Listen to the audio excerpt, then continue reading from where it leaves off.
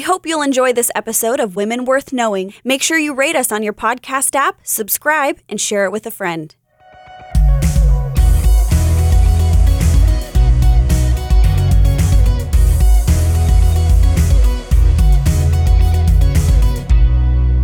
Greetings, everyone, and welcome to Women Worth Knowing. My name is Jasmine Allnut, and I'm joined here, of course, with Cheryl Brodersen. Yes, and we are back again for part two of the very interesting story of Aimee Semple McPherson. Cheryl kind of left us with a cliffhanger last time, and so we're going to pick up where we left off in China, I believe. That's right. Aimee Semple and Robert have moved to China, and they're staying with these missionaries, and Aimee goes about seeking to find them a house to live in, but they're on a budget.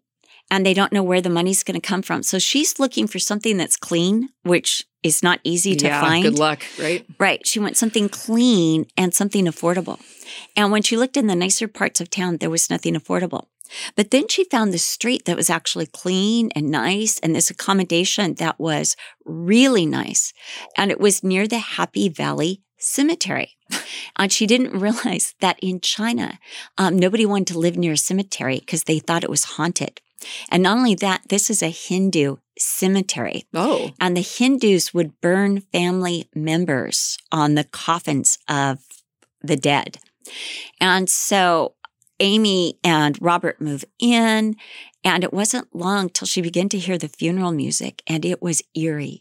She said it was the music of death that was constantly coming through the windows. And demonic even. Right. And they couldn't afford to hire. Everybody else had servants, but she and Robert couldn't afford a servant. They just couldn't. So Aimee was trying to cook all the meals, but she didn't know you weren't supposed to eat the local vegetables. And so she was making food for them from the local vegetables, not realizing how that they were fertilized with human excrement. Yeah. So she got very, very sick with malaria, and that was very dangerous because she was pregnant with a child. And so Robert took care of her while she was sick, and then he came down with the sickness. So one night while she's in the room and she's sick and she's trying to recover and she's pregnant, she looks out the window and she sees a funeral procession, and she sees a child lying on the top of a coffin, and she sees them light him on fire. And she sees him sit up straight, and she couldn't stop screaming. She's weak. It was terrifying to her. Robert comes rushing into the room, and he explains to her that that child was already dead, but the fire, what it does is it shrinks the sinews, and so it looks as if the body is sitting up. Oh my gosh, how horrific, But though. Aimee still, she couldn't recover. But the Lord began to minister to her that was what death is like, what hell is like. This is what God wants to save people from. So Robert got worse, and Aimee got malaria again, and they were both hospitalized. She was at the missionary hospital. She was in the women's section. Robert was in the men's section. And she could see, but she saw all these nurses surrounding it. And she began to pray in her weakness for him. And then they came in, the doctor and the nurses came in and said, "Quick, you've got to go see Robert." And she went in to see him. And he said, "You know, Aimee promised me if you have the baby, you'll bring her in so I can see my daughter before I go to Jesus." Oh my gosh. So she promises him that she will bring the baby to him. She's in the last trimester of her pregnancy. And the next day, Robert passes away. And Aimee's at his bedside. She's kneeling down and she's kissing his hand. And his last words was, "Oh, my poor Moverine, what will you do? What will you do?" And he dies, and she has no money to pay for the funeral. And she has to bury Robert. In China, you have to bury the corpse within a day of it dying. She has no money to buy a casket or a plot, and she doesn't know what she's going to do. When a letter arrives and brought to her at the hospital, and this woman back in the United States says, "You don't know me and I don't know you, but I just heard of you. The Lord woke me up in the middle of the night and said, wire Aimee $65 right now. And so here's this money. This is for you." It was exactly the cost to bury Robert. Wow. and at the Happy Valley Cemetery. Wow. And she's still sick. She's still very sick. Gosh. In fact, she wasn't allowed to attend his funeral. Oh. She couldn't even go to the funeral. The other missionaries did, and she couldn't afford a gravestone. So he just had this crude cross. But she promised herself that someday she would put a monument over his grave, which is another story that's still amazing, but comes later on. And so she doesn't know what she's going to do, but days later she has the baby and she names her Roberta Starr after her father, Robert. So she's Roberta Starr Simple. But now what's Amy going to do? Well, her mother, Minnie, hears about everything that's happened and she wires money to Amy to come home. And so Amy books passage with her and the little baby. And it said that the whole crew took sympathy on Amy and this little baby. They all, like all of them, just felt so sorry for this mother who's just so young with this little baby and has just lost her husband in China. So they all took care of her. Well, when she landed in New York, Minnie Kennedy was waiting for her. But by the time she landed, Roberta was sick and not doing very well. No.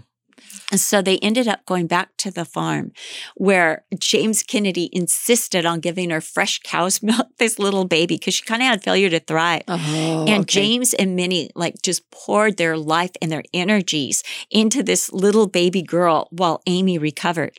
Well, as soon as Amy recovered, Amy wanted to go back to Chicago where Robert had served. And so she tried working with the Salvation Army. But again, Roberta took sick because at that point, Chicago was just so polluted. This is around the turn of the century. Yeah. So she ends up going back to Ingersoll. But Minnie wants to go to New York. So Amy and Minnie go to New York and begin to evangelize. And they would take turns watching little Roberta while they evangelized. So working with the Salvation Army, they would go and they would ask for funds during the day for the Salvation Army, and they were allowed to keep 50% of what they made. In the meantime, Minnie would speak at different Salvation Army barracks, I guess you call them, evangelistic messages or out on the street. So that's how they supported themselves. But Amy's feet were blistered, and she said to the Lord, "Oh, there must be another way to serve you." At this time, she met a man named Harold McPherson at church. He was an accountant. He was good looking, and he fell madly, deeply in love with Amy and little Roberta. And he pursued Amy. They said he pursued Amy until Amy pursued him. Oh my! Like he just kept pursuing her until was she not interested at first? She just wasn't interested. Yeah. But she married him really more for the security than for love. Right. And she wanted security, and she was doing it more for Roberta. And he loved Roberta so much, and he was a good father to Roberta. And Roberta absolutely adored him. So after they got married, she moved to Rhode Island. Minnie continued to work in New York. In fact, most of Minnie's marriage was spent apart from her husband, James. Interesting. They lived totally separate lives. And he supported Minnie working on the mission field or whatever she wanted to do for Jesus. And he just kept farming. In fact, he lived into his 90s. Wow. But that's another story. Good for him. Yes. So she moves up to Rhode Island. They move into Harold's mother's house. And Amy begins to take over domestic duties, and Harold's mother begins to teach her how to, make beds and how to be, a good mother to Roberta. Life skills. Right. And Amy finds out she's pregnant. And she has a little boy, and she names him Rolf. So Rolf McPherson is born, and he's just adorable and darling.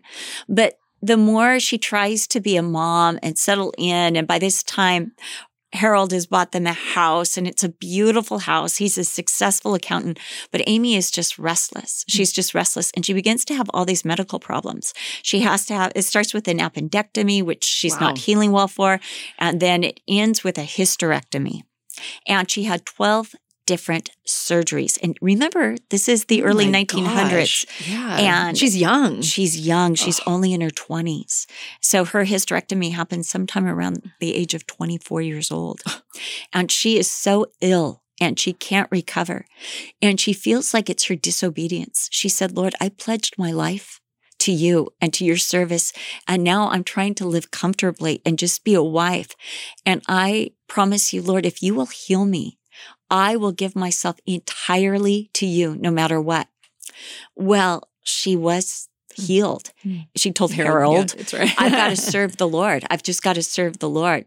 So she ends up taking Rolf and Roberta and going to the farm in Ingersoll and leaving Harold and just saying, I've got to seek the Lord and find out what he wants for me. What was his reaction? He was upset. Yeah. He was very upset. In fact, he kept writing her letters saying that she should be a wife and that was what God had for her and, not what she was thinking.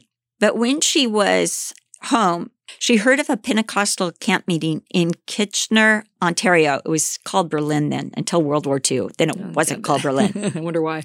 So she left for the meeting. And at the meeting, she just kept going up to people saying, what can I do here for Jesus? What can I do here for Jesus? So first they said, you can do the dishes. And she said, okay, I'm going to do the dishes for Jesus. And doing the dishes for Jesus, she said she was more happy than she had been since she had left for China with Robert. And she just felt like this is what I meant to do. And then she went up to somebody else when the dishes were done. What can I do for Jesus? They said, you can wait tables. So she started waiting tables for Jesus. And then, when she finished that, they asked her, can you play the piano? She said, yes. Can you lead hymns? Yes. Can you lead the choir? Yes. And so she kept doing all these things. So finally they said, can you preach? And she said, yes, because she had preached in London that one time. And she got up. And she gave one of the most stirring messages. And right after she gave this message, this woman came up to her and said, oh, Sister McPherson, will you come to Mount Forest? We need an evangelist there. And none of these men will come because it's not worth their while. Because the population is really small and the meeting hall only fits 50. But will you please come? I think the Lord wants to use you.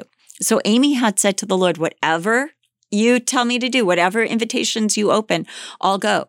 So she goes to Mount Forest and she goes to this hall and there's like 3 or 4 people. Nobody's coming and she preaches, nobody comes. So she grabs a chair and she goes outside and she stands on the street corner with her hands raised. And she just stands there praying silently, just praying and then looking up to heaven until there's this crowd around her. And she doesn't quite know what to do, but she jumps off the chair and grabs it. She goes, quick, follow me. And all the crowds start running after her. Oh my gosh. Now remember, this is before radio or television. Yeah. This is happening. This is an event. They come into the mission hall and she tells the people, quick, lock the doors. And she evangelizes and all these people get saved. And so they bring their friends and come back the next night and the night after that. In the meantime, there's this town drunk named Monkey Abe.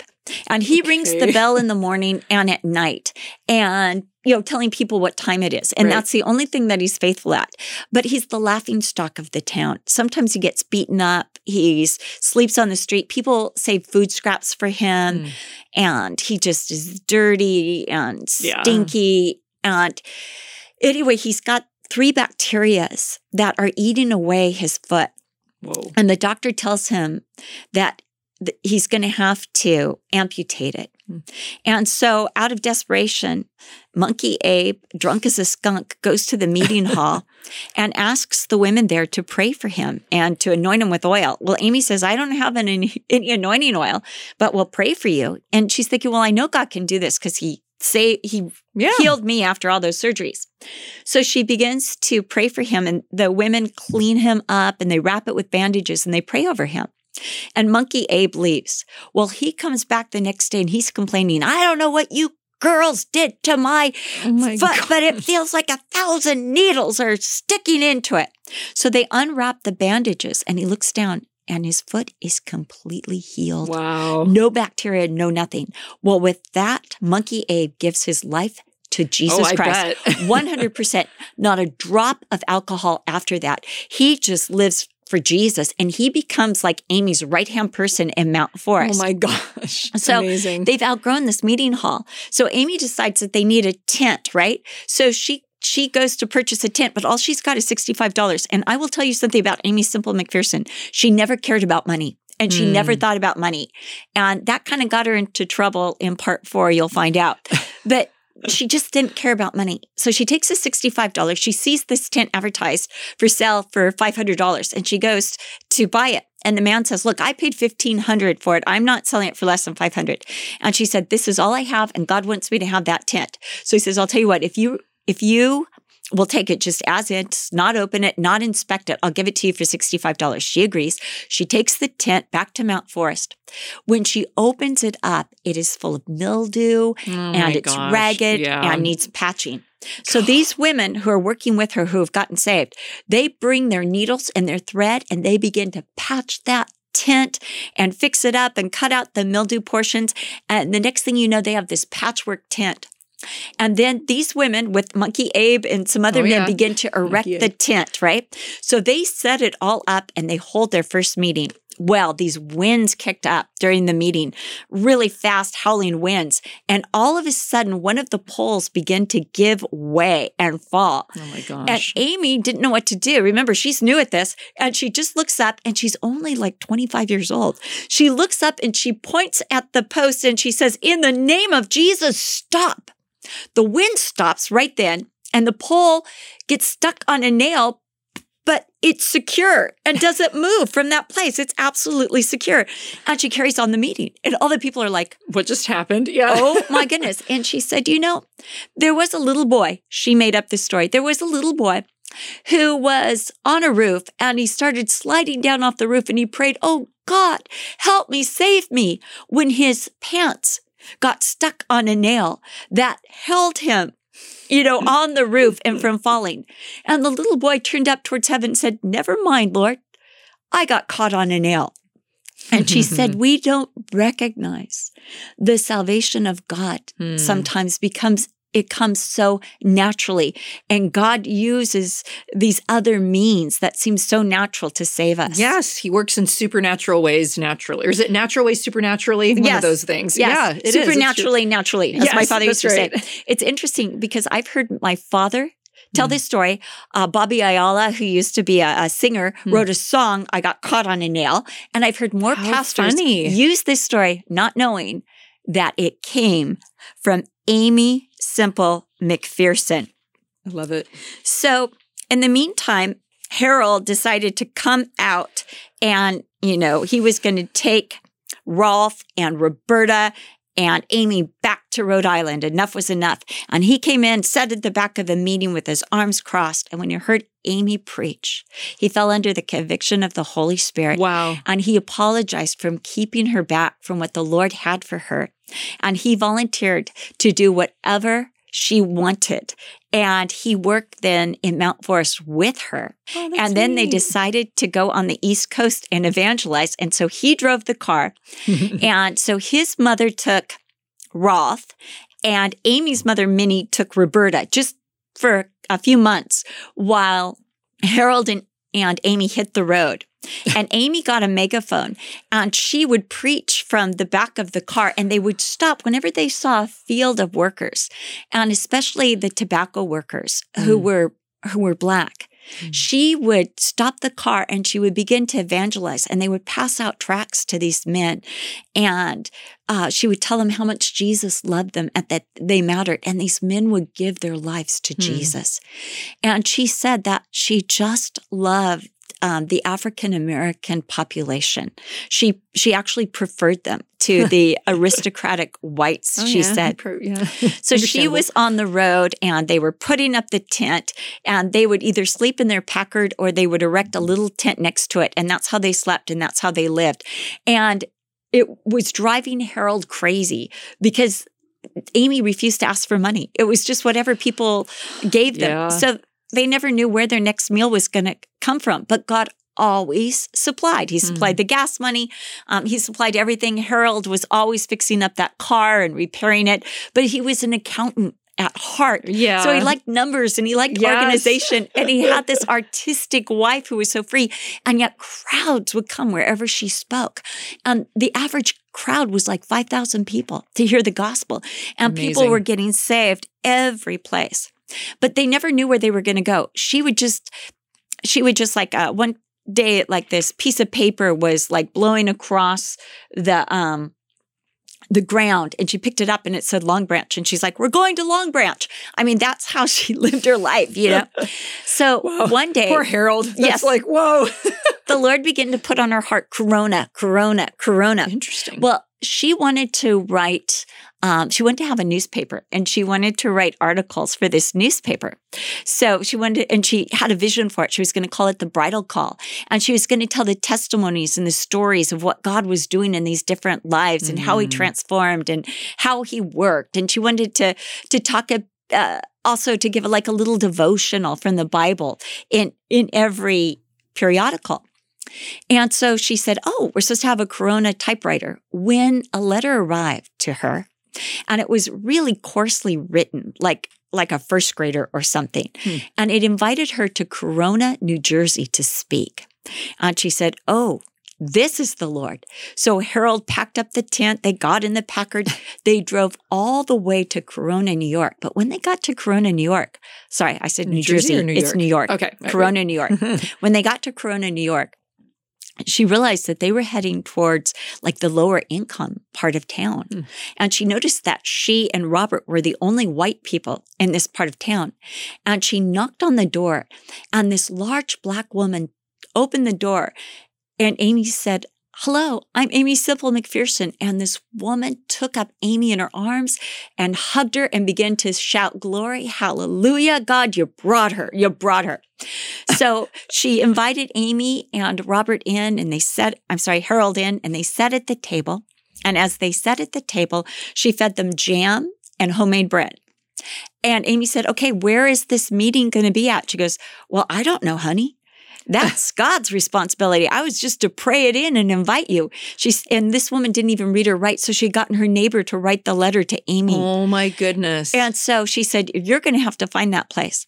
So Amy and Robert started walking through Corona looking for a place. And this Swedish church agreed to let them speak at this little Swedish church. So Amy began to speak at the Swedish church, and pretty soon it was crowded out. In fact, she said to the woman, well, let's, have a prayer meeting. And the woman said, Sister Amy, I've been praying for 2 years. We've already prayed up. God's ready to move. And so anyway, sure enough, this revival broke out in Corona. And again, something interesting happened. This cripple came to the meeting, and she had to be carried up to the front row. And she sat there. She was crippled with rheumatoid arthritis. Her name was Louise. I can't remember her last, McDermott. And she was crippled up with arthritis. And Amy gave the altar call, and this girl was trying to raise her hand but couldn't. So Amy went down next to the girl, and she began to pray over her. And then Amy told the girl, raise your hands. And the girl was able to raise her hands straight up to the Lord. Wow. Without any help. And her neck had been, her chin had been stuck fast to her chest kind of, yeah. So Amy prayed, and her neck was loosed, and the girl began to move her arms. But then Amy looked at the crippled legs, and she began to pray over them, and the girl jumped to her feet and began to dance and walk up and down the aisles. Well, this testimony got all over town. So people started bringing those who needed healing. And Amy was like, I don't heal people. So she said to the whole crowd, she said, look, I'm not a healer. I'm an evangelist, but Jesus Christ is a healer. And the Lord gave her the scripture from Hebrews chapter 13, Jesus Christ, the same yesterday, today, and forever. And no evangelist, no preacher had ever camped on that scripture before. She took it, and that was like the theme of her life. Jesus, you're the same today as you were then. You can do anything. So she just would say to these people, there will be no healing here unless you receive Jesus. Because he's the healer. Aimee Semple McPherson could do nothing for anybody. And so I'm going to talk to you about Jesus. And if you receive Jesus, and she refused to, she said she didn't want to become known as a healer. So she said, look, if you want healing, we'll do it on Friday. But the rest of the week is all dedicated to evangelism. And then Friday was coming. She's like, oh, no. I put it off. Yeah. Yes. But she started out with evangelism. And she said, look, unless you know Jesus Christ, nothing else is any good. So after Corona, they decided to go down to Florida, and she started leading all these evangelistic campaigns with a tent. And what she would do is she would preach and evangelize from the car and invite people to the tent meeting that night. And one day she was preaching, and by this time they had followers and people in the different towns that would kind of stay with them and help out. And she had the megaphone, and she was preaching. And this young man realized that her voice was getting tired, and he said, Sister McPherson, do you want me to take over the megaphone? And she said, yes. So she gave it to him. And he got the megaphone and he saw this young man walking across the street and he went into the megaphone. Do you realize you're headed to perdition? And the man turned around and he looked shocked. And Amy was so upset. She grabbed the megaphone back and she said, no, it's the kindness of God that leads men to repentance. They already know they're going to hell. We want to bring them through the love of Jesus Christ and all he's done to know Jesus and to receive Jesus. Don't ever, ever do that again. And her method of sharing was always to invite people in to the goodness of the Lord, to get right with God and move into the blessings of the Lord. Now, Harold began to get very, very tired of the vagabond life. He was doing it, but he was like saying, wouldn't you rather live in a nice, cozy home than in this tent? And they had gone down to New Orleans and they saw the parade. Okay. Was it Mardi Gras? And so anyway, the Mardi that. And they decided that they would turn their car into a float and Amy would sit on top of it and invite everybody to a meeting that night. And so Harold just made his way into the parade. Just snuck in. Yes. And Amy sat on top of this like makeshift white mountain that they put on their Packard and shared the gospel with her megaphone. And they had painted on the side of kind of that white mountain that they made, follow me to the tent meeting. And on the other side, Jesus is coming soon. And it was packed out. Again, another successful campaign. But about this time, Harold had it. He had it. And it's not clear whether Harold left Amy or Amy left Harold. Some say that Amy packed up the car with the two children and drove into town or went to the next place and left Harold fishing. Others said, no, Harold left Amy and took a train back to Rhode Island and became an accountant again at that time, and he was through. So Amy wired her mother, Minnie, who left the Salvation Army at this time and came to Florida to help Amy with the children and to help Amy with the evangelistic campaign. So did they divorce then at that point? Nope. Or were they just separated? Nope. They were just separated. They were separated. They will divorce later, but it will be Harold that divorces Amy, not Amy that divorces Harold. But he will divorce her and he will remarry. But Amy at this point was so enthralled with the Lord and just serving the Lord, she was not interested in getting married. She gave her all to the Lord. They said she'd be up till 2:00 in the morning just preparing sermons. And she would put her little kids to bed in the tent, on these cots and tell them Bible stories. And her son, Rolf, remembers the rain just coming through the tent and her mother holding an umbrella over him and his sister all night long while he told them while she told them the Bible stories of the children of Israel. And he said, we never knew it was a sacrifice. We thought it was absolutely wonderful. And all their clothes came from missionary barrels. They were all hand-me-downs. And there's a story I'll tell probably in the next episode. Part 3. Yes, in part 3, I'll tell a story about Rolf McPherson. That's super sweet. But in the meantime, Amy didn't have any clothes and all she had was $7. And so she went to the store to get a dress and she realized that the dresses started at $8. So she said, well, where are the dresses for the domestics, the maids? And they said, oh, the servants section. She's in the South, right? It's towards the back of the store. She went to the back and she realized that she could get 2 white servants' dresses for $5. Bargain. So she bought those 2 dresses and that became her uniform. She didn't care about clothes. She didn't care about money. She wore those servants' frocks and had a worn out cape that came in a missionary barrel that was a military cape. And she would drape that over her shoulders and that became her uniform for speaking and traveling. So that's the end of part 2. Part 3, it's even more interesting. There's so much to say. Wow, we are unpacking a lot here, obviously. So, man, that's awesome. So, yeah. Thanks for joining us for part 2 of Aimee Semple McPherson. And we'll be coming back, like Cheryl said, we still have parts 3 and 4, guys. So we're not done yet. Oh, there's so much more to come. And remember too, because she said she's including like other stories in here. We're going to get a lot of multi-layered and that's fun part stuff. 3. That's in 3. Oh, okay. Yeah. And it's going to be a lot of these people I'm going to talk about you either know about or know. Ooh, more women worth knowing that you might know. Teaser.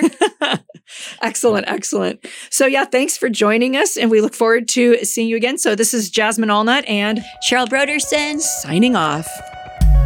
Thank you for listening to Women Worth Knowing with Cheryl Brodersen and Jasmine Allnut. For more information on Cheryl, visit CherylBrodersen.com or follow her on Instagram or Facebook. You can also follow Jasmine on Twitter, Instagram, or Facebook. If you think there is a woman worth knowing, we'd love to hear from you. Email us at wwk@cccm.com. We hope you've enjoyed today's episode. Make sure you've subscribed and don't forget to rate us on your podcast app and share it with friends. Thank you again for listening to Women Worth Knowing with Cheryl Brodersen and Jasmine Allnut.